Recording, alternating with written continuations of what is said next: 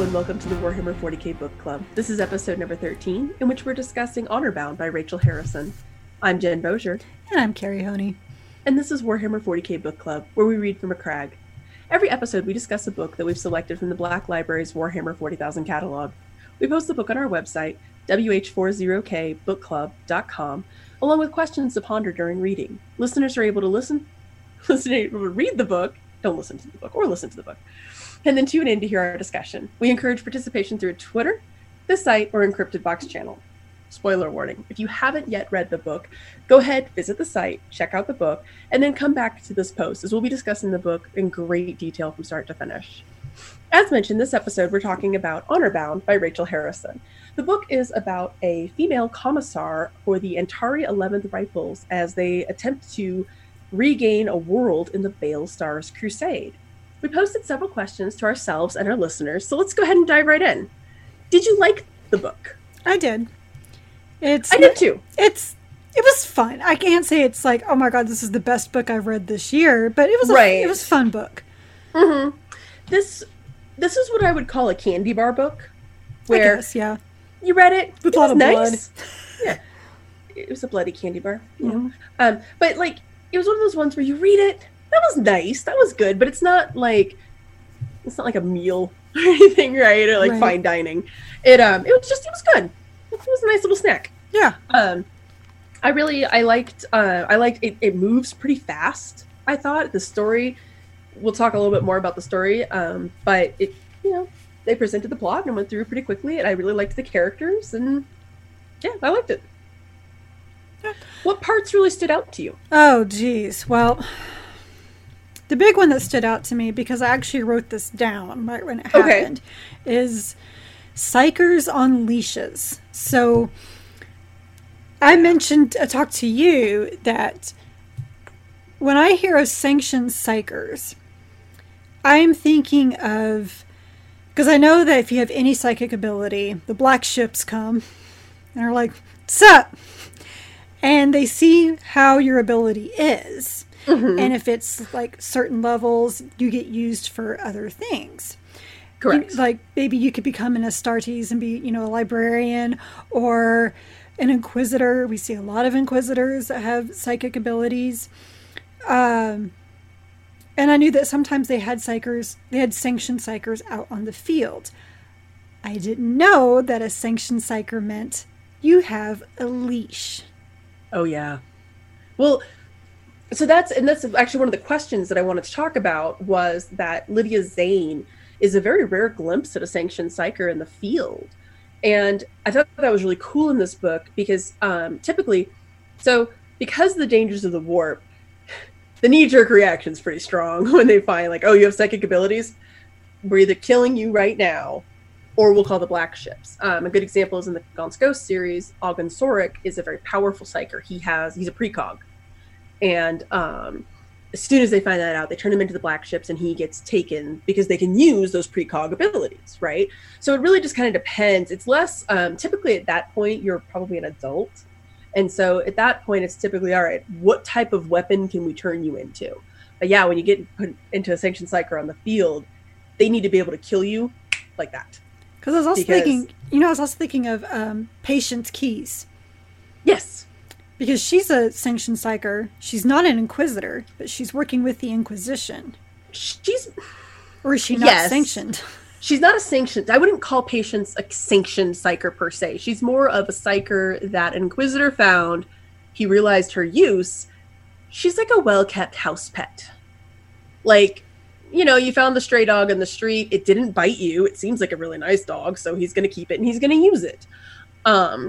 She's probably not on any registry because, especially being a telekine like Lydia Zane is, I feel as though they could have found a use for her that would have been a little less pleasant than what Ravener was using. But Ravener is a soft soul for an Inquisitor, right? He has a soft spot for psychers, being one himself. And not just the fact that he's probably pretty soft and his little floating coffin. Yes, I just figured he's very squishy in there. Yeah. Whenever they describe the princeps for the Titans and stuff, they're like in the baths of liquid too, and I'm like, ew, that's gross. Anyways, it's like a really grim, dark universe. But yeah, so she was, and that was really cool, I thought, for this, because not only do they show her, they actually humanize her and they make her this major character, and you get to see the isolation that she has. In some ways, I joked about this with my husband, and I know you haven't seen Stranger Things, but I was like, oh, she's the grim, dark adult version of Eleven. Like if Eleven had grown up in this, because a lot of the stuff that they talk about, I was like, oh, I'm starting to see some, things smacking of Eleven here. And just that, and that was the thing for me, there's that crushing isolation of her. It was very nice. I see what I got. It was a part that stood out to me as well, and I don't know how to say that. Like, I liked it, but didn't like it at the same time. I didn't like it for several reasons. Okay. It made me, first of all, it reminded me of Robert Jordan. And that's obviously not going to make me very happy, because you probably don't remember, but there is that faction of sorceresses that are collared and leashed. Yes, I don't remember their name. They were, collared and leashed. Oh, yeah, oh. Right. So that's actually the first thing that I thought of. Right. Was that. And then because Terry Goodkind also took an adaptation of that with his own Sword of Truth series, not as extreme as Robert Jordan, but he still took his own adaptation.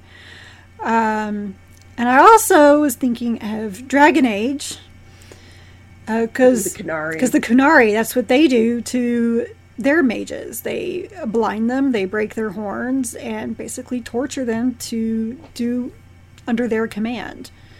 So I had It actually reminded me more of a circle mage. Like, do you remember in Dragon Age 2 kind of how those circle mages, they had been, before Meredith goes crazy, they had kind of been ground into submission, and that kind of felt like this, because remember, they have that vial of blood that they can kill you in an instant if they need to. Right. And that's what the Templars are for. So I didn't get as much of a Kunari vibe, but the Dragon Age, it very much, but it's also that the fear of magic.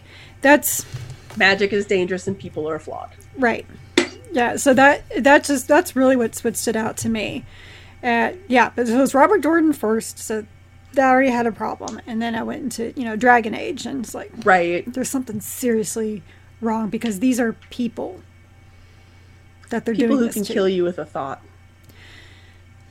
I understand. Maybe it's honestly the X-Men fanatic in me, but there's a lot of that as well. Right. Yes, Jean Grey, Professor X, they could kill everybody with a thought, but does that mean that we have to tie them up and make them subservient to our will? So there's just a lot of that.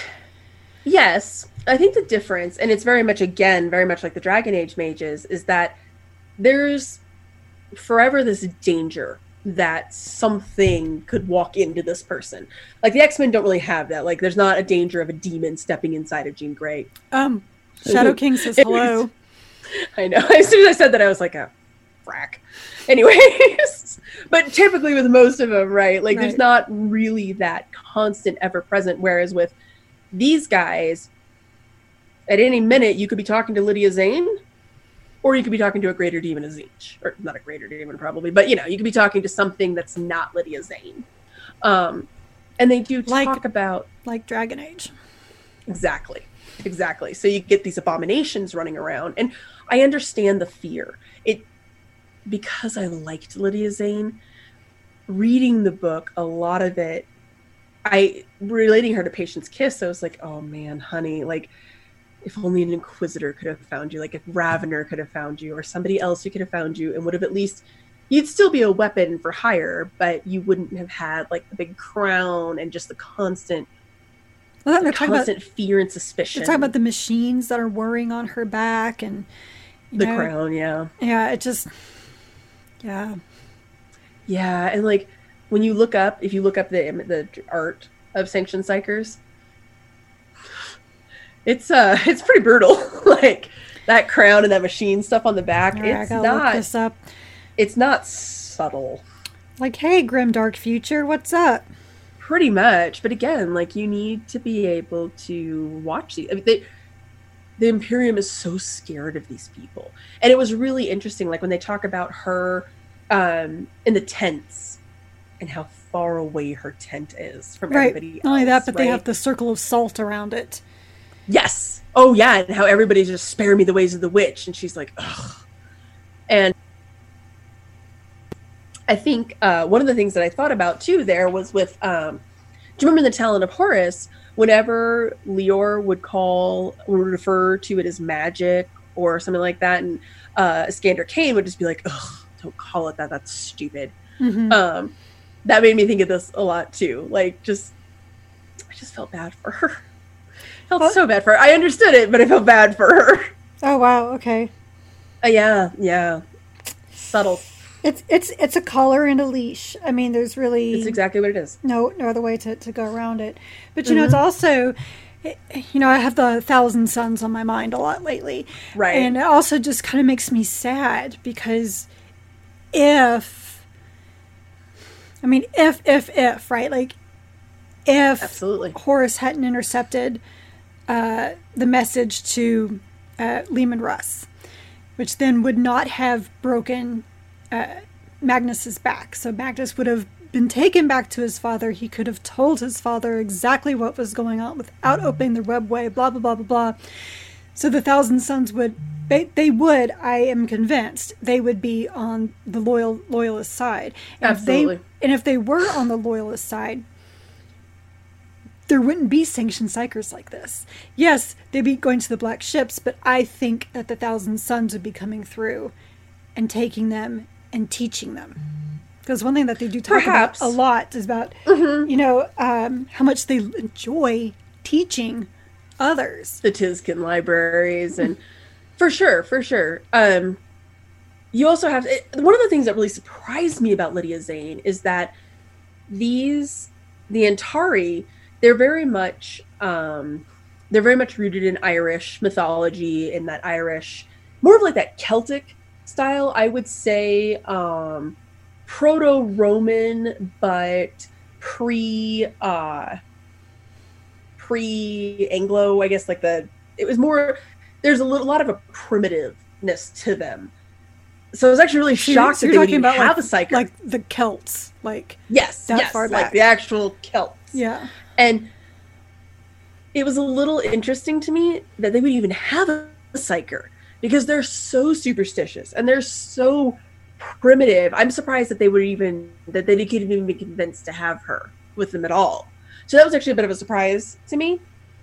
But again, I mean, her character was a pleasant surprise to me. A really pleasant surprise to me, because as soon as they said they had a sanctioned psyker, I was like, oh, I wonder where this is going to go.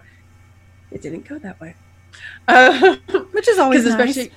Oh, it's always nice. Especially, talk more about that in a second. But once especially like once everybody's kind of tempting her, the fact that she's like, no, I am strong and I will resist.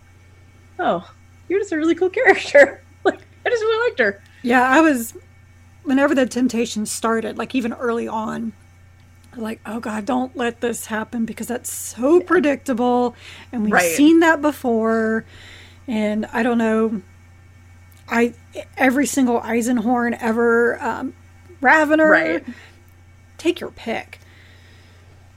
Well, so one of the things that also stood out to me that along those lines is that they introduced another commissar, a male commissar, Vander, very early on, and he doesn't like Rain because of her lineage. She has a father and a sister who were both killed for treason, and he very much looks down on her for it. So I was kind of seeing him as like the stereotypical, like, oh, I don't like your kind. But then at the end, when she's confronting the Lord General Militant, and he's like, I don't have to answer to you. And Vander steps up and says, no one is above the commissariat. I want to hear what she has to say. I liked this idea that he wasn't a bad guy. He was a bit of a dick, but he wasn't a bad guy. He just was very principled. So as soon as that guy, oh no, I don't have to answer to you. Yeah, you do. Because we're the commissariat and you do answer to us. And I thought that was so nice. It was just such a nice moment. I was like, oh, a nice lump of sugar for you. You're not a bad guy. just kind of a dick, which is okay. There's room for that.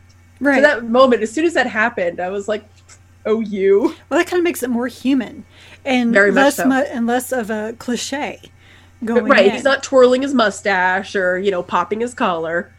He's just a guy. Oh, he totally pops his collar. Okay, he went through a phase when he was in the commissariat school. The double pop collar. Yeah, he has boat shoes. Exactly. He's a little bit of a stereotype, but he's not like, he had this nice little, oh, okay, cool. No, you're just a dude. You're just a dude. I loved the whole Wick and Zane friendship that blossomed. If you read our site at all, you'll know that I don't even know if it's really even a friendship. I think it's more of, to me, is more of a mutual respect. So, if you read the site, if you read our site at all, shameless plug, that I was really excited that Honor Bound is the first official romance novel in the Warhammer 40k catalog. And I do not say that as a bad thing. I say it as a good thing. I read grimdark science fiction, dark horror, and Western romance novels. I've read like a lot of romance novels, you guys. And so this book, and I don't say this as a bad thing because I'm a fan of this genre. So this book hits like the entire romance novel checklist. Every single one of them it hits. But one of the things is that there's always a guy and a woman and a man who don't like each other. They hate each other. And then begrudgingly they become friends. And then at the end they fall in love. Or the next book, suddenly they're a couple. So I'm holding out for that for Zane and Wick. Because Wick was my favorite. Really liked that. It made me really happy. As I said, this book was like a candy bar. It was just that little sugar rush that... I had a very hard time with Wick. That's because you are a judgy McJudgerson. No, it's totally fair. Actually, so in the beginning, because you don't read the Gaunt's Ghost series, when he first was introduced, I was like, oh, here's Elijah Koo. But then no, he becomes kind of more of this, more of like a Merton Fagor or even Elam Ron type character, in so much as, yeah, he's sketchy and he does some bad stuff. He's not a good dude, but he is still a fighter and he does still fight for his people. And he's complicated. Well, I like broken things. I don't say he's a bad guy, because he's not. He has definite issues. Mm-hmm. Slight drug addiction. And that's a thing. And I think that's what's caused all that. I would say that's probably caused 100% of his problems, is his drug addiction. Easily. And trying to end of the withdrawal symptoms. Because he even talks about how, when Lai said no, he didn't even remember hitting her until she hit him. All these things of rage, but at the same time, but he is extremely loyal. He'll do anything to help his people. He could have killed Odd later for betraying him. Absolutely. And the thing is that Odd, in my opinion, did not do the entire thing, and he did not do the right thing. No. By turning him in. He should have confronted him. Mm-hmm. Now maybe he might have been scared for his life, but still. Or even have gone directly to the commissar himself. But he didn't want to get in trouble, so he went to another guy. He went to a go-between. He went to another captain. Right, which Wick was his captain. Right, his sergeant. Sorry, that's right. They didn't have a captain. And right. That group. Right. And no, I really liked him, but like his whole arc really stood out to me, and I was like, oh, this is a really nice character arc for him. I liked that a lot of the characters, and don't get me wrong, a lot of these characters, and I'll talk a little bit more about that, but a lot of these characters are reminiscent of the ghosts. You can definitely see I'm having some trouble tonight, you guys. It's been a really long day. Oh, I just dropped my book for those people listening. Onto my collarbone. Anyways, there's a lot of inspiration from the ghosts in here that I really liked, but nobody felt like, oh, okay, this is clearly this character just wearing a different name. But could that also be because the Ghosts is also about a commissar? Oh, for sure. It would have a lot of those same elements. Oh, for sure. And we'll talk a little bit more about that too. But I really liked that all the characters felt really great. I loved Chris. I thought Chris was great. She was probably my favorite character. She was awesome. She was just awesome. She reminded me of like a cross between Vasquez and Aliens.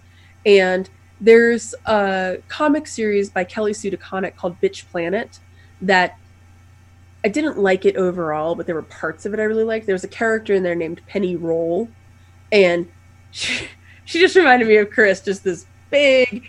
Penny Roll was a much angrier character, but just this big, brash fighter who, in a fantasy universe, I feel like she would have been like a half-orc. Like, you know, she was just this, I liked her, and she was just happy-go-lucky. Like, I like how they talked about how she was just constantly in a good mood, even though she's doing some really awful things, like, you know, explosives and stuff. But her character was just fun. And she was honest. You knew where she was at all times. Oh, yes. Oh, and when she confronts Wick and she's just like, that's not true, right? And he talks about how she gets this look of, oh no. And he realizes he can't lie to her. Yeah. That was just so nice. So with everything that's going on in the universe of Warhammer 40k, Honor Bound's fairly straightforward, right? How does this compare with some of the lore-heavy books we've been reading? Well, had written down that it's, you know, it's actually nice that we had a little break from some of the lore-heavy stuff. Mm-hmm. Stepping outside of the Astartes, overall, I think every book we've read has dealt with some sort of Astartes. I mean, yeah. Because, I mean, Sisters of Silence, they're still working with the Custodes, which is still part of the Astartes.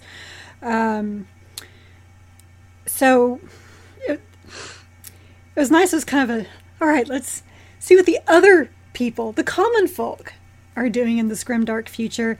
Right. And they're just keeping on. I think that was what stood out to me the most and what I liked was this idea that Guilliman is back. There's Primaris Marines. Cadia has fallen.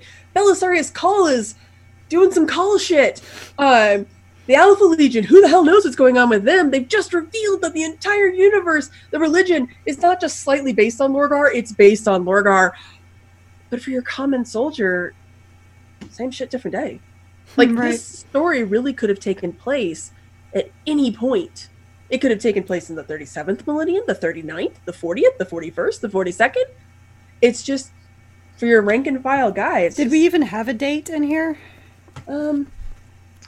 Oh, you know what? They said something was said in here that I was like, oh, I think this makes it the 42nd millennium. Post Cadia.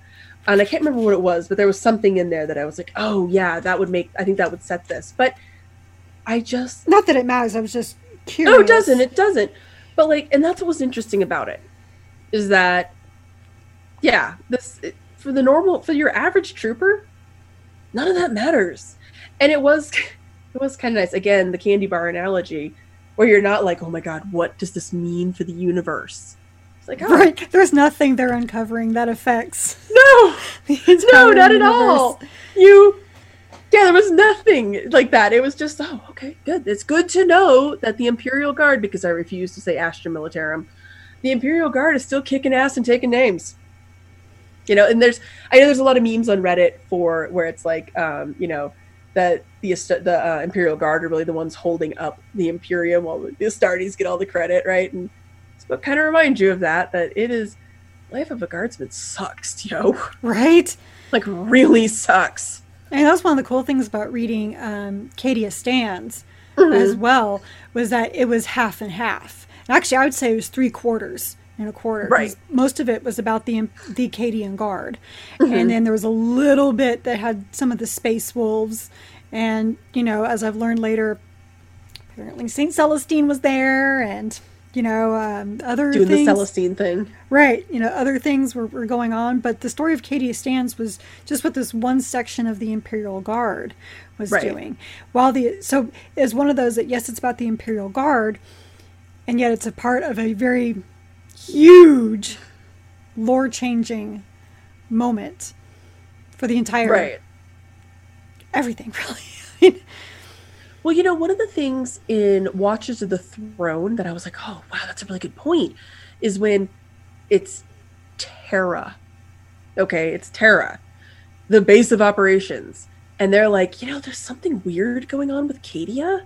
Like, the fact that the news from Cadia really kind of gets fed to them, you get the impression, like, considerably after Cadia, right? Like, at least, and he even says, he's like, yeah, we hear about stuff sometimes months and years after it happens.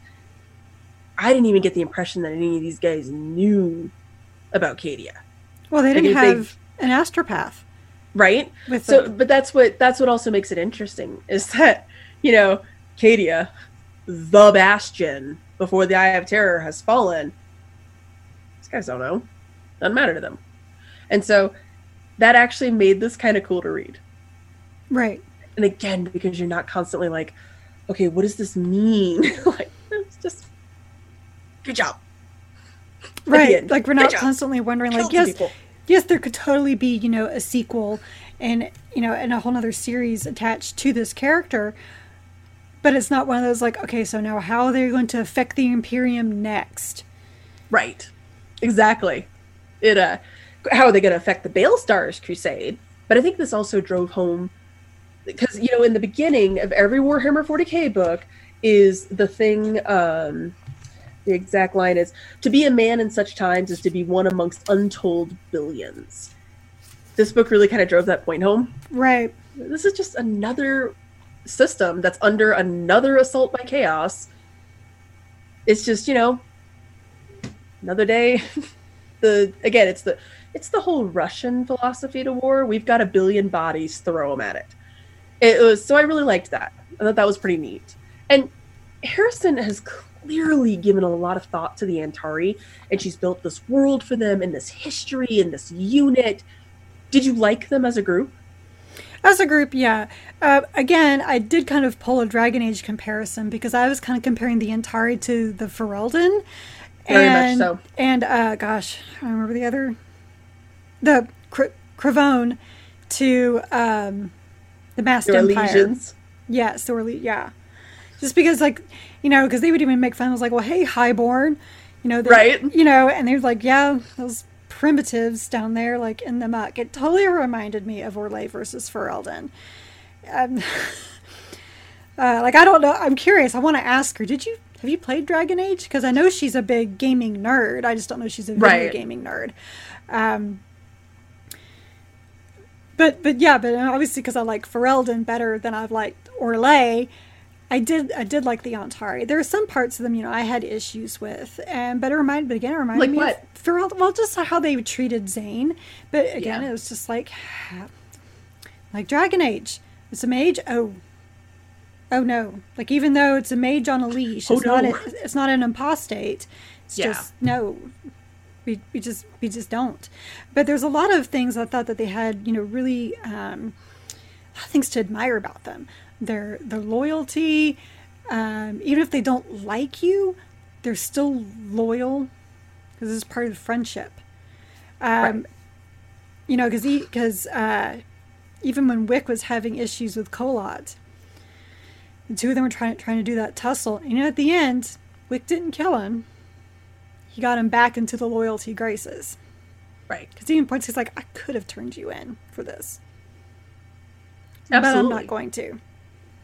Absolutely. Well, and I liked the idea, like when Zane saves Wick, and she's like, and now we're even. Right. Because it's this thing. And I always liked the Tanith, because the Tanith were very based in Celtic mythology as well. They were much more leaning towards the Scots but they definitely had some Irish and Welsh, like in their names and stuff, and heavily tattooed, all, like, again, from the planet of hats. They all have black hair, blue eyes. These guys all have gray eyes. But I always liked that the Tanith had this very strong mythology and the strong background. And these guys, I think, have it even more so. Like, I loved the idea of the units all being named after mythological creatures, right? Like the Firehawks and stuff. That's so cool. And I loved the Wild Folk with the, when they get the two new Voidborn guys in and they're like, okay, tell me about the Wild Folk. Well, you have to pay them blood or else they'll take your blood. Okay. And they all have the cut that is like this is important. You have to show this. And I loved that. Like that was the type of stuff that it like hits me in the warm feels, where it checks down all my boxes. Just like, this is so cool. And this wasn't just, oh, these guys, they fight together, I guess. Like, she's clearly, they always like you can always tell a really good author, like if you were to ask her some random question about the planet, she'd be able to tell you. Mm-hmm. Right? Like, oh, what was the capital city? Like, oh, here it's this.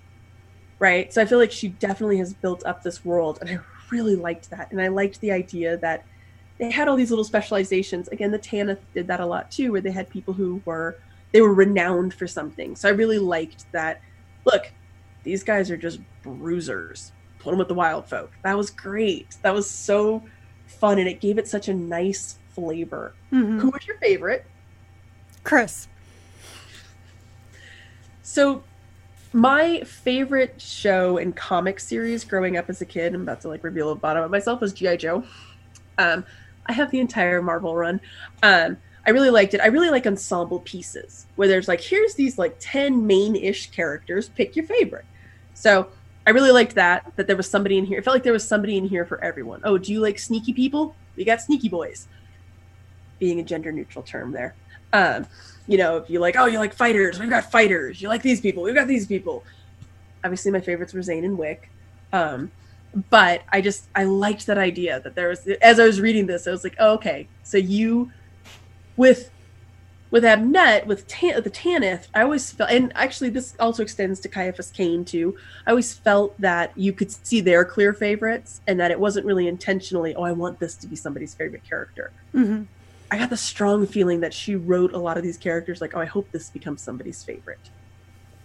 I could be projecting onto that, but I was like, oh, that's really cool. And I actually did like Fel as well. And it's not because of the romance part, which is actually very unlike me, because I am a big romance person at heart as well. No, I don't read the Western romances, but I do get more attached to things when there is a romance involved. I get a little bit more excited about it. And it wasn't even because of that. It was because, honestly, because he's so smart. Yes. Like when he was infiltrating the Kavron facilities both times, just on his feet, so smart, knows exactly, what to say, what to do. Yep. Just the sneakiest of the sneaky boys. Right. There's a scene, and I cannot remember, I think it's his last command. It's one of the Gaunt's Ghost books, where Owen McCall, the scout master, is sitting in this chair. And all these people are sitting in this room in all these chairs, and everybody's moving, and the chairs are creaking like crazy. But his isn't. And somebody's like, why isn't his chair creaking? And he just looks at him, he's like, scout training. McCall is one of my favorite ghosts. And so I just, for some reason, Fel had such a strong McCall, and it reminded me of that scene. Like in a lot of the stuff that he did, I was just like, scout training. Like the whole time reading it. And I liked him as a character. He didn't feel impossibly smooth. There was kind of an earnestness to him that I liked. Which I think made the romance a little better too. It was, to me, he was very human. Very. And that, like I said, he wasn't overly smooth. He wasn't out to sweep Severina off her feet. It was one of those things that it just kind of happened from, they found they enjoyed bouncing ideas off of one another, and they looked forward to talking, and it became that it was actually their downtime to be able to talk to one another, and, things just kind of grew in their minds from there. But at the same time, I felt like he was a little awkward, and she was too, when she went to go see him in the Medicae. She loses her composure. Yeah. And you could tell that Liza's like, oh, it's because she's lost another captain, and it's, means like so much more to that, because she actually breaks character and grabs his hand. Yep. Which is then when he wakes up, which was a little cheesy, but at the same time, I kind of expected it at that point. So you can add that to the checklist, the romance novel checklist. I'm not kidding, especially in the Western genre. Oh, really? The historical Western genre. Oh, God, yes. He or she will always be injured doing something risky to help the other person, and then the other person has horrible guilt about it, and they'll visit. I'm so sorry. I'm going to go fix it. I'm going to go right the wrongs. And they leave. And then the other person wakes up. No, tell them not to leave yet. It's too late. You guys, the other thing, by the way, I just have to throw this out there randomly. The thing, like, Romance Novel 101, nobody else would have noticed this gesture, but she or he did. She or he had no way of knowing that this gesture, a laugh, wasn't shown to everyone. Add it to the checklist, you guys, and it melted my heart. I can't tell you how many times I was reading this book and I was like, yes. Look, I want to point out that the Night Lords Omnibus, and maybe this is why I like it so much, but it is a book about murder-happy Chaos Space Marines, and it has one of my favorite romances in the entire Warhammer 40k catalog in it. I choose not to acknowledge Decimus as a thing, because ADB will not take this from me. But all the books, a lot of the classic stories have really good romances in them, so. I agree. I'm just saying. We're not the only people with feelers, and this book hit my feelers. One thing I did have a hard time with when became obvious it was a bit of a romance, and I was like, oh, I'm digging this, because I do like romance novels. But at the same time, I was like, oh my God, is this author going to get judged for this because she's a woman writing a romance? So you know what was funny about this? Needless to say, my husband has not read any of my romance novels. Crazy, I know. My husband really enjoyed this book. And when I would be like, oh my God, this is Romance Novel 101, he's like, no, I think you're being really harsh on that. I don't think that's a thing. Okay. I've read at least 100 romance novels, maybe 2. Like, if I count the shit that I read when I was a teenager. So, like, I know my shit. But he didn't pick up on it as much, where I would be like, oh, that's like so cheesy. Like, in a few places he was like, yeah, it was a little hokey. But he still liked it. I mean, I think she did a really good job of balancing the murder, death, kill. Because it's still, I say it's a romance novel, but it's a Warhammer 40k romance novel. The only difference between this, reason why I agree with you that this is officially the first romance novel, mm-hmm. is because the couple ends up together at the end and they're happy. Because, yes. Because I can look at Eisenhorn, because there is definitely a huge level of romance in that. Oh my God, so much. But he never gets together with Elizabeth, and there's 2 reasons for that. 1, she's a blank, so that never. He can't. No. 2, she's perpetually in a coma. Makes it kind of hard. Well, it doesn't make it hard. It makes it creepy as fuck. At least Eisenhorn has some standards, I guess. Yeah. But either way, she's still a blank. So you can go to Ravener. Okay, so Ravener, he's lost his fiancée. He's doesn't really have those feelings anymore, but, Kara gets a relationship with this guy. He dumps her. Like that, as soon as he finds out that she was hiding Carl from everybody. Yep. And, gosh, that was the only one in that, I think. Oh, no. Harlan Nail had, and she was eaten by a Tyranid. She's killed. Yeah. And, Caiaphas Cain, he has his girlfriend who's an Inquisitor. Dan Abnett, the Ghosts. There's, so many romances. So I've never really quite forgiven Dan Abnett for breaking up Gaunt and Anna Kurth, by the way. That's, a thing that I still have harsh feelings about. But, we also talked about with Apocalypse, there was that little romance moment between these 2, and just as they pull away from a kiss, he looks up and there's a Raven Guard coming at him. So that does not end happily. No, I feel like that's a bit of a mood killer. Right? I guess we're done here with life. Actually, that was really funny to me when that happened, because I think I even made the joke on the podcast where I was like, and that's romance in the Warhammer 40k universe. But exactly, that's my point, is that, yes, there might be some moments of romance, but they're not going to end up together one way or another. No. It's not going to be happy, and we're going to make sure it's not happy. This one actually had a happy ending. It did. Well, so the Night Lords trilogy has the happy ending until a short story comes back and makes it clear that there was no happy ending. Which I pretend that one doesn't exist. But you got Night Lords to begin with, and but Septimus and Octavia happy romance just doesn't seem to kind of mesh with their jive. I'm just saying that you can find romance even on a murder happy chaos ship. So, but focusing. Sure. Severina Rain, she's a really uncompromising commissar. I feel as though we'll talk about that in a sec. She's really uncompromising. Did you like her as a character? Was she relatable? I did like her. I liked her for quite a few reasons. She was uncompromising, but that's kind of what I expect commissars to be. Mm-hmm. And at first I thought she was so unrelenting. I was like, oh my gosh, she's got that stereotypical, feminist chip on her shoulder. But then I realized, no, wait, this is Warhammer. It doesn't matter if you're male or female. You're up to duty. And I realized that what that chip on that shoulder was, that mode of proving herself, was because they were judging her not for being a woman, but because of her family. Which I thought was incredibly unfair, which is just as unfair as being judged as a woman. And so I found it relatable with that.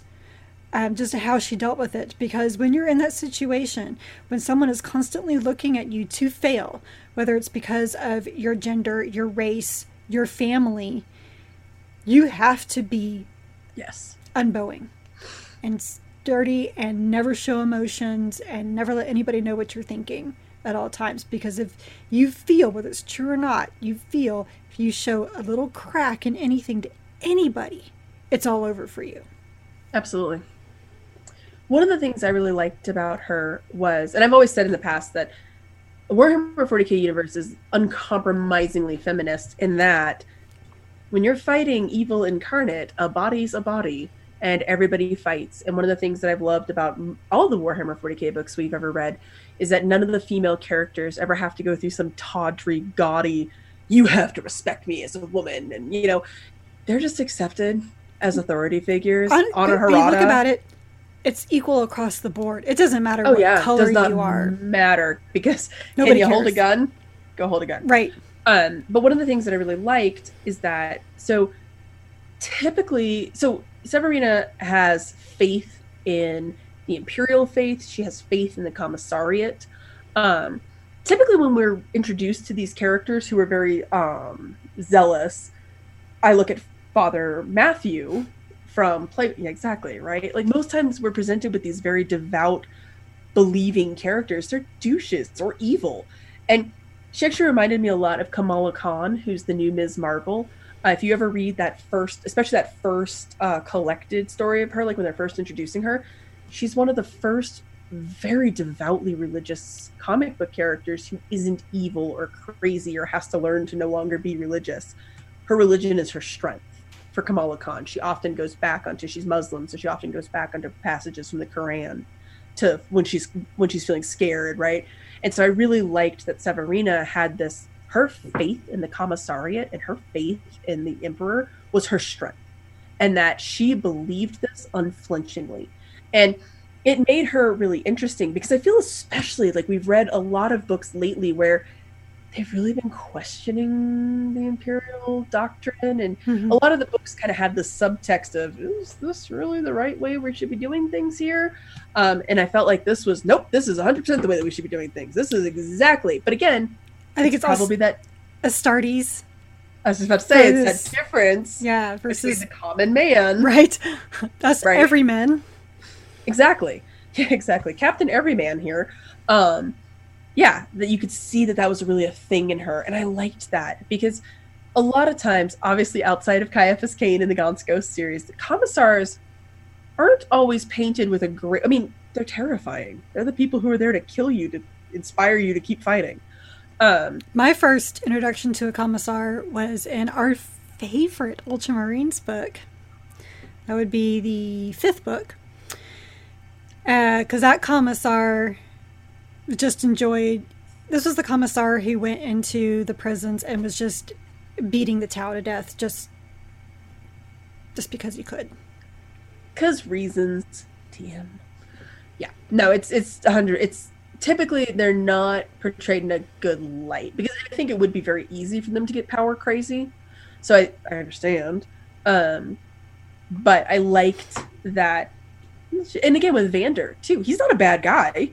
He's a dick and he's a little uncompromising, but he's not a bad guy. He was also just a commissar who's like, these are the rules. Mm-hmm. This is what we enforce. This is what we follow.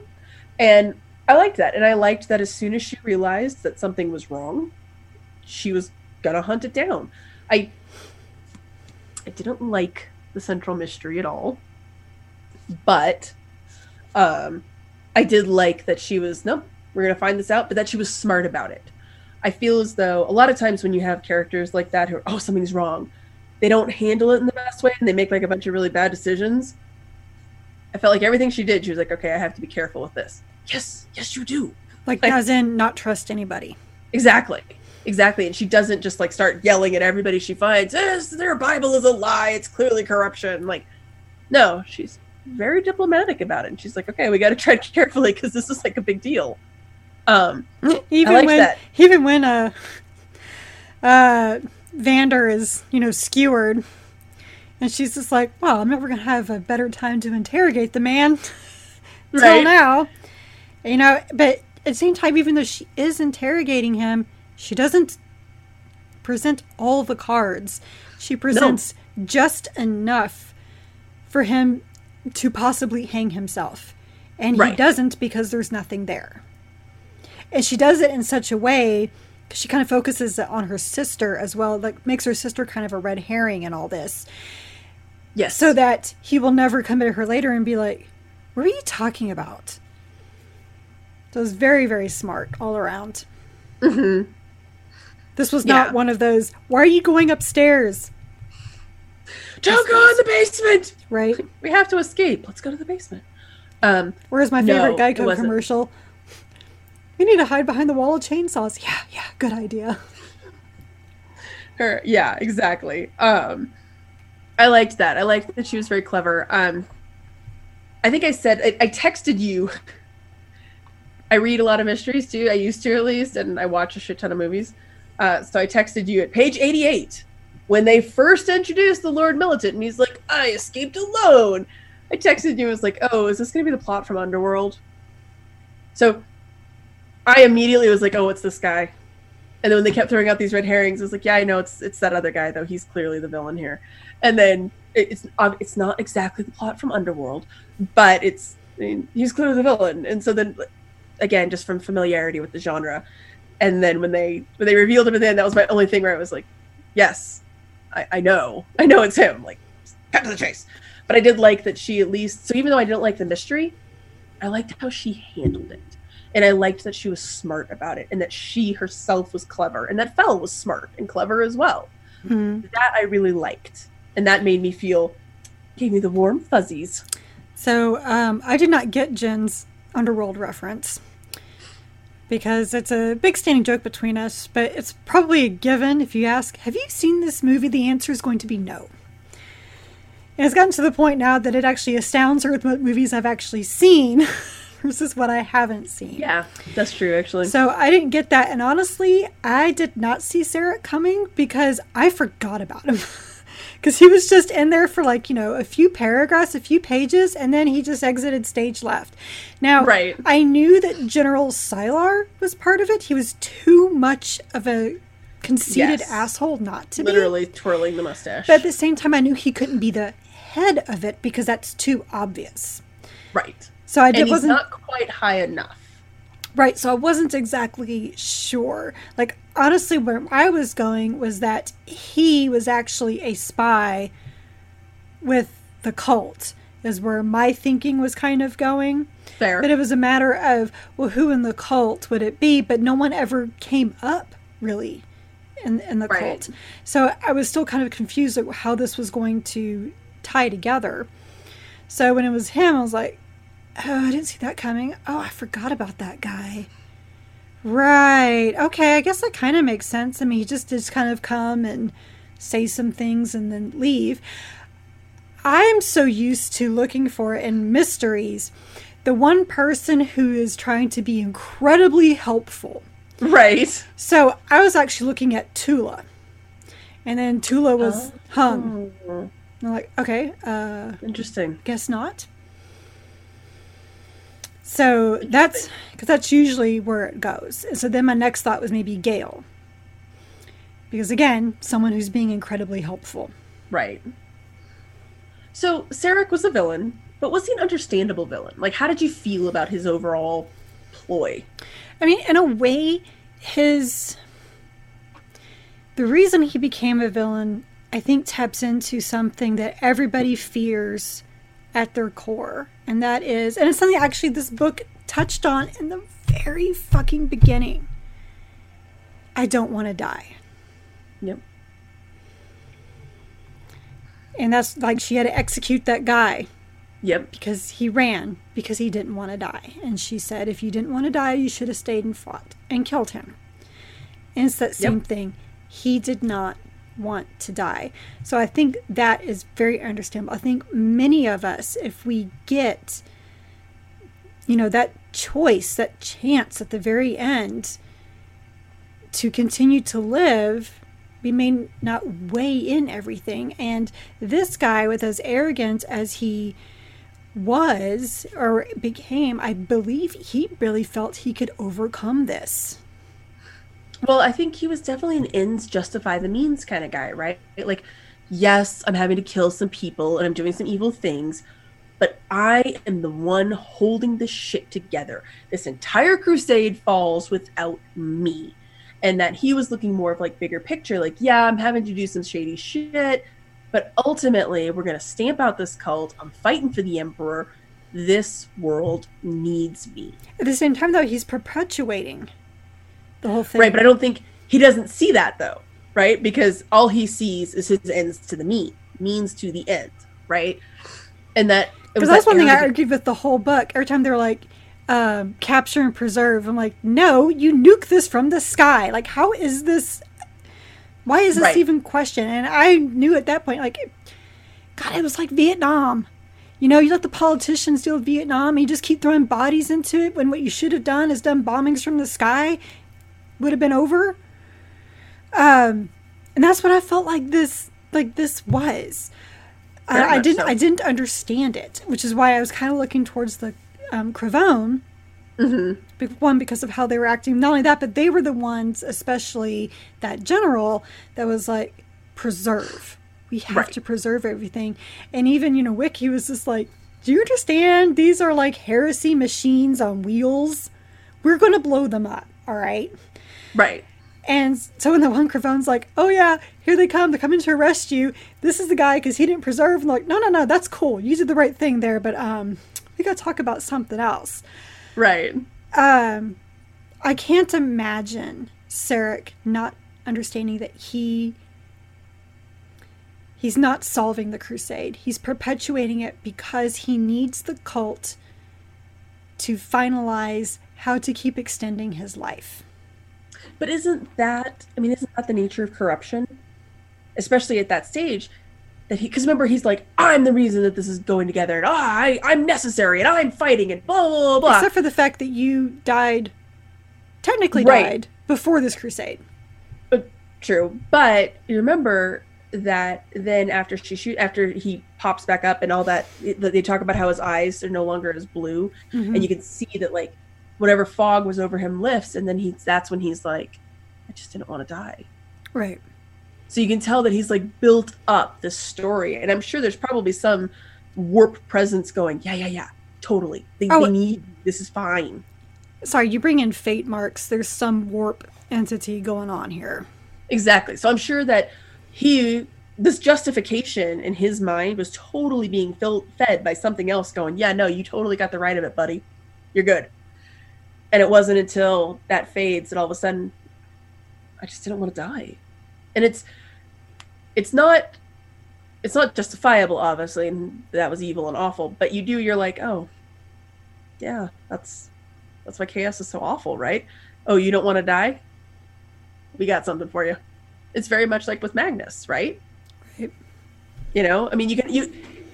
I love the villains that when they fall, you understand. Like, oh, I get it. Like, I get why you felt. Like, I get it. That's awful. I mean, we're still gonna kill you because you're an asshole, but I get it. He wasn't. it wasn't one of those things either where he was just like, oh, because I just read a story. It was a short story. I can't remember who it's by, but it was about the Catachan and this guy who he starts selling weapons to the enemy because he realizes he's a general and he realizes that there's not, the Imperial Guard doesn't have a great retirement plan. Pension fund sucks. So he's like, look, I'm making myself a millionaire and then I'm just going to peace out one of these days. So that's also probably why I pieced this one together pretty quickly too, because I was like, I just read a story about this. But I was really glad when it wasn't something as, I guess, as obvious or just tacky as, I'm just trying to make money. Like, it was, the guy just wanted to keep fighting. He just don't want to die. Right. You know? So, one of the things that drove me crazy throughout this whole book, that dampening disc is obviously a big deal. That's Eldari tech. You think so? I mean, honestly, so when she picked up the dampening disc at the end, I was like, oh, right, I totally forgot about that. Like Sarek, totally forgot about it. And well, let me tell you something.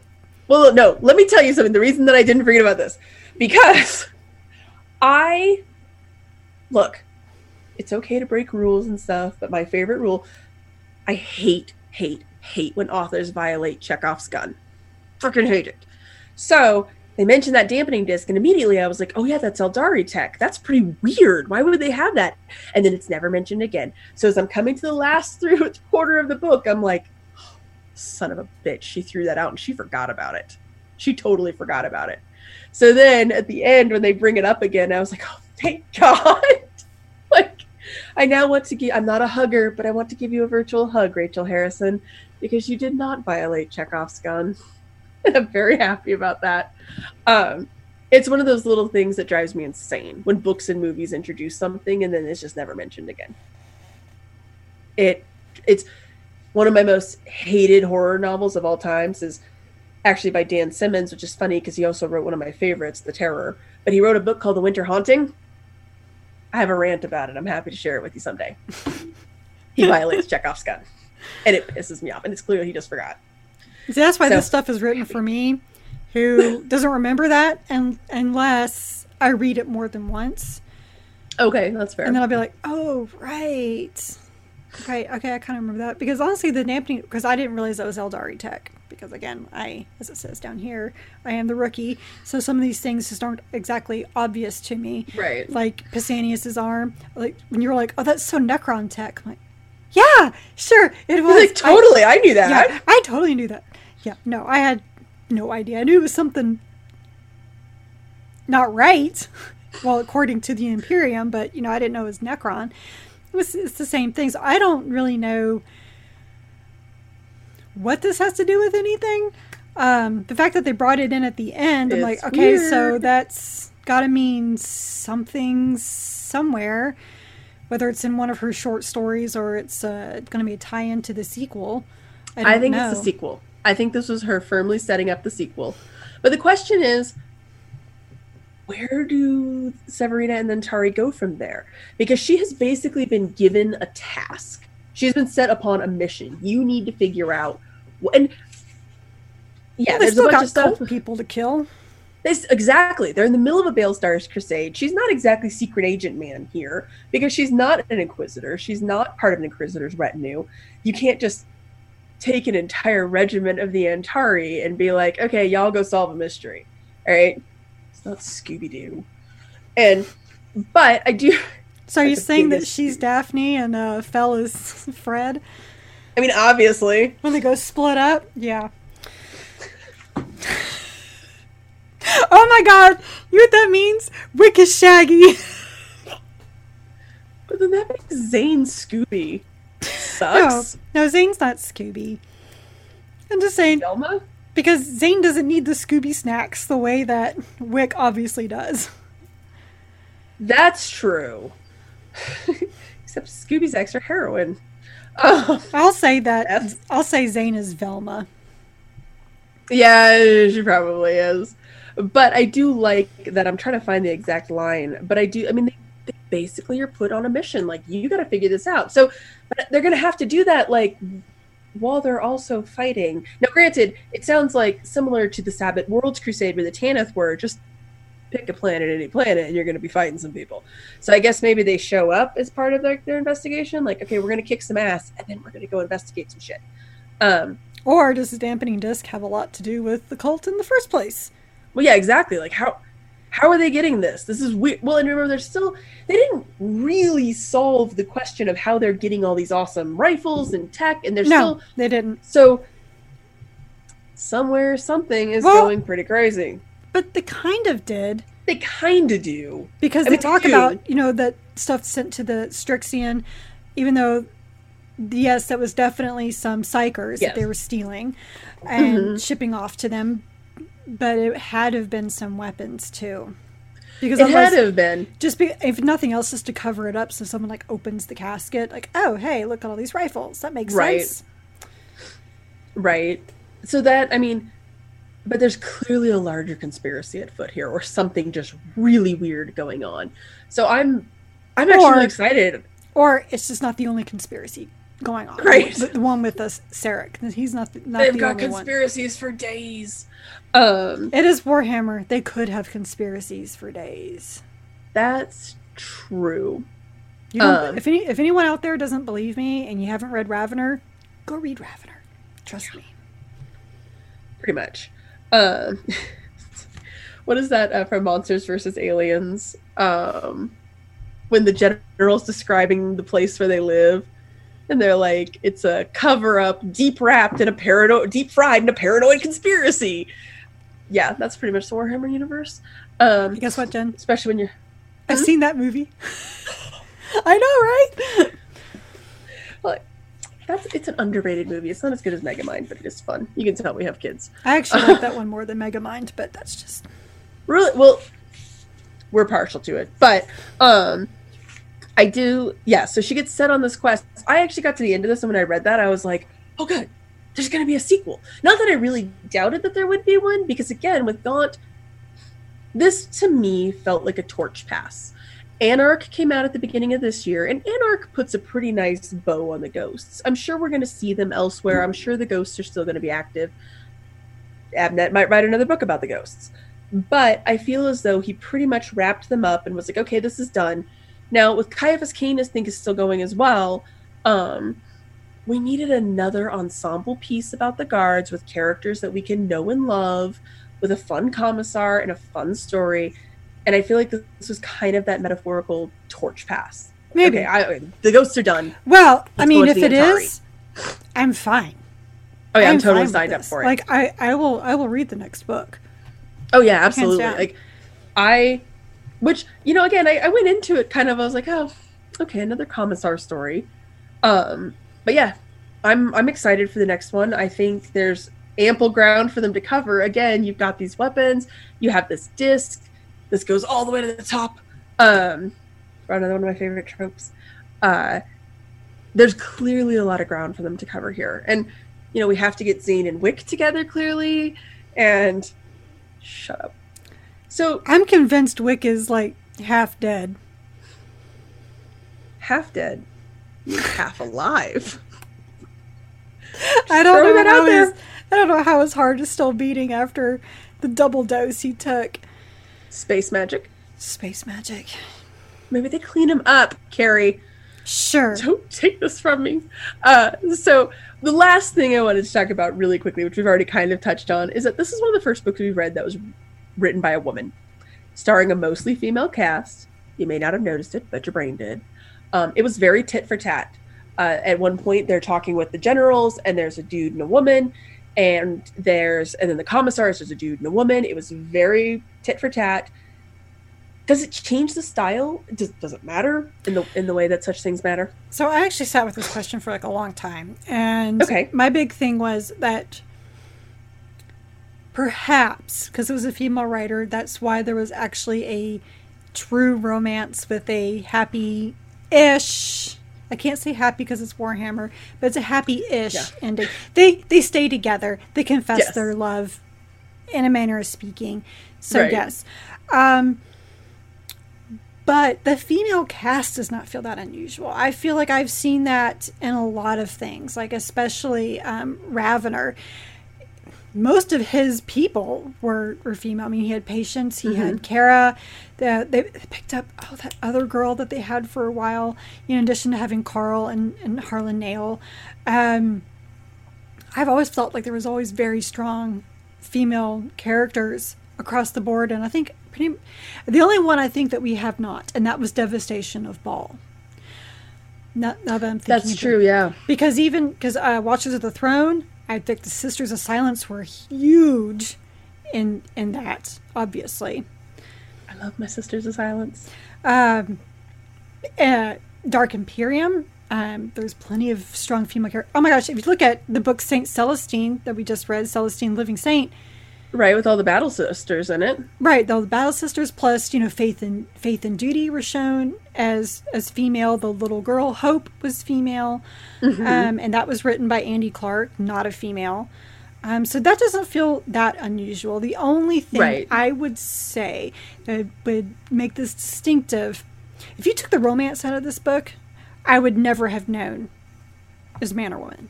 Not at all, because everything was, I think that's fair. I think everything was 100%. Or if you had the romance end badly, then I'm like, yeah, I never would have known, male or female, to be totally honest, because everything else in this book, the battles, the emotions, the culture, there's no difference between pick any other writer in the Black Library to Rachel Harrison. Right. No, agree 100%. One of the baddest bitches that we read about this year was Anharada in Spear of the Emperor. Erin Dubsky Roden. No romance in that book. No. The closest you had to that was just her extreme loyalty and, in a way, love to her master, even though he cracked her. I can't forgive him for that. I'm never going to let that go, the fact that he cracked her skull against the wall. Not once, but twice.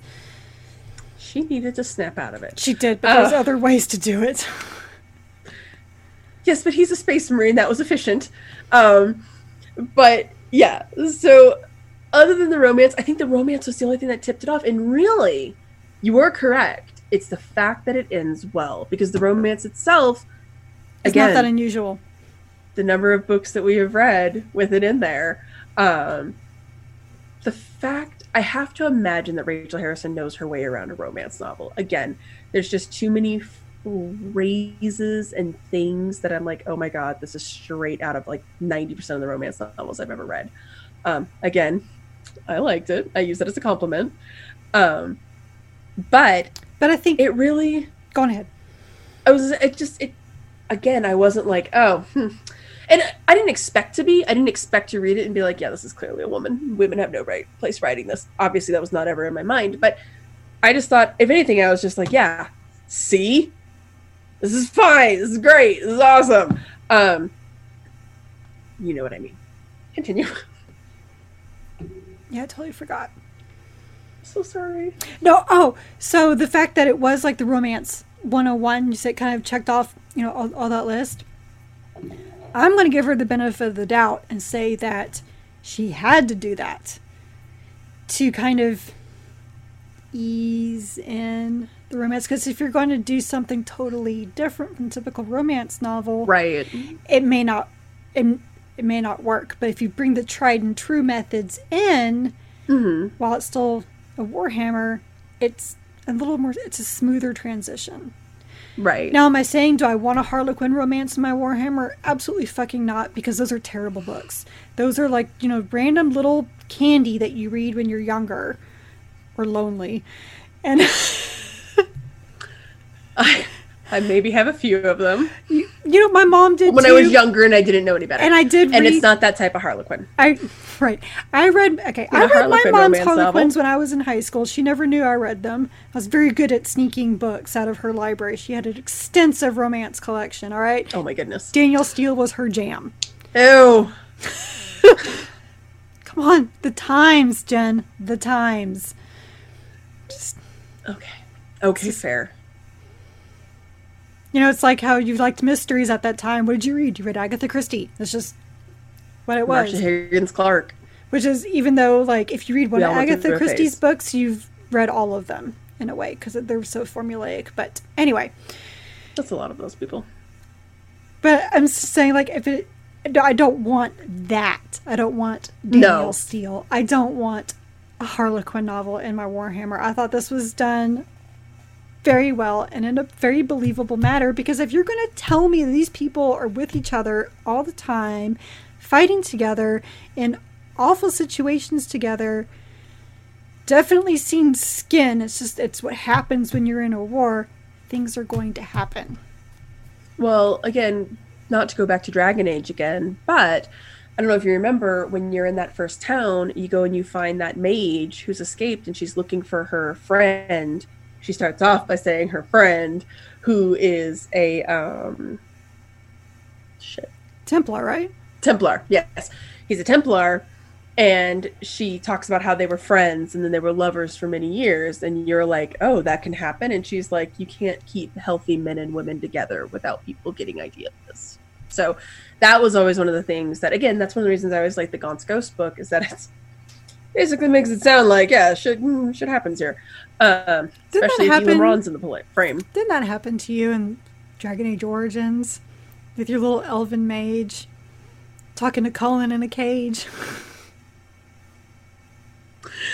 Oh my god, you guys, I'm still not over Dragon Age Origins. Yes. So if you start as a female mage, Cullen actually kind of flirts with you a little in the beginning, and then when if you pursue the dialogue, he's like, I gotta go. And then when you go back to the mage tower after it's been taken over, very Cullen. When you go back to it, he's just like, no, you are not going to tempt me with the one thing I always wanted and can't have. And you're like, one of your dialogue options is, this is awkward. Which of course I said it. Of course, I always play that. But yeah. So anyways, yeah. So this is one of those things. But for me, if anything, what it proved is I've always made the joke. For years, you know this. I have made jokes that I'm like, I'm gonna write a Warhammer 40k romance novel because the universe can sustain it. It can. The universe is so vast. Warhammer 40k universe is so vast, so varied. It's so flexible that it can sustain that. And to your point, yeah, there's so many women running around the Warhammer 40k universe. Stack the whole book with them, and we would be like, okay, this seems legit. Like what you said earlier, can you hold a gun? Exactly. Can you hold a gun? Get out there. So I liked that a lot. I liked that every part of the book, and really, because I know that I have seen some things that, oh, thank God, finally a Warhammer 40k book written by a woman. Like, if anything, it's like, oh yes, finally something to take over to fill the hole of my heart that the Gaunt series is going to lose. Heart, because it has romance. I just thought of my actual favorite other romance in the Warhammer universe. That it didn't end well, because that's how it do. And that's how the Warhammer do. It's David Annandale's Grey Knight's book, Sons of the Titan. Oh. It's this couple. They're not even a couple. They fought together. They're retiring together on this planet that the orcs have decided we kind of need some crump in here. As the orcs do. But they always looked out for one another. They, always hung out. And he realizes that he should have told her how he felt. That there was more to why he just kept coming by than just old times type thing. And he never knew how she felt. And she also went out like a badass. She's the one who had such bad arthritis she couldn't hold a sword, so she had them tape swords to her arms. And I'm sorry, that trumps anything any of the guys did in this book. Oh yeah, no, but again, if you look at a lot of the books, there's always those little nuggets of that, right? This just is a little bit amplified, and I liked it. Well, because it's real. Yes, you can't have these. Sorry, you can't have these situations with all these people. Like, you want to make everything equal? Okay, great. I'm all for it. Men and women together. This is fan-fucking-tastic. But things are going to happen. You can't have these people thrown together. And not just like, oh, we're going to sneak off and I did hate the phrase midnight dance, but we're going to sneak off behind the bushes and get this out of our systems. Like, you're going to actually have people caring for each other. And so I think that's why, and again, I'm just a sucker for a good romance. So right. I really liked that one. When you read the Night Lord series, you'll see what I mean. It's still one of my favorite romances in the series, but so it makes me sad though is that now or I guess it's a good thing, we've read this nice warm fuzzy book. Our next book is Ashes of Prospero by Gav Thorpe.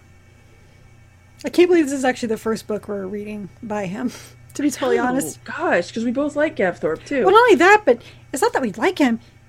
He's a name. Semi-prolific, he's, ADB, you know, he's up there. I mean, right now Guy Haley's taking it all because I think Guy Haley's part machine at this point. But, you know, but like, especially if you look at, like, not Horus Heresy stuff, but if you look at, you know, modern 40K, Gav Thorpe is up there. Especially you go to him. If you want to know anything Dark Angels, go read Gav Thorpe's books. Yep. So I'm curious. That's kind of exciting, right? Yeah. There's not going to be any romance in it. I'm calling it now. It's Space Wolves. Of course, there's not going to be any romance. Just saying. It'll be a bromance. Maybe between their wolves, which is just a whole other thing I don't want to get into. But yeah, no, there's not going to be a romance. That'd be a little strange. Okay, stop. Just saying. You have issues. Like, I'm just saying that somebody has to think of the logistics of this. I used to work for the dark corner of the internet. So do you want to take us out, Carrie? I don't know. I think I'm disgusted by that now. So it's probably the proper time to take us out after all that, right? Mm-hmm. I'm just saying that maybe the Thousand Suns baked them a cake. Oh, you're sicko. Anyway, I'm done. So you have listened to the Warhammer 40K Book Club episode regarding Honor Bound. Be sure to join us for our next book where we jump back into the Space Marine Conquest series and Space Vikings. Ashes of Prospero by Gav Thorpe. We are an unofficial book club and not affiliated with the Black Library or any of its affiliates. You can find both the vidcast and podcast on our website, wh40kbookclub.com.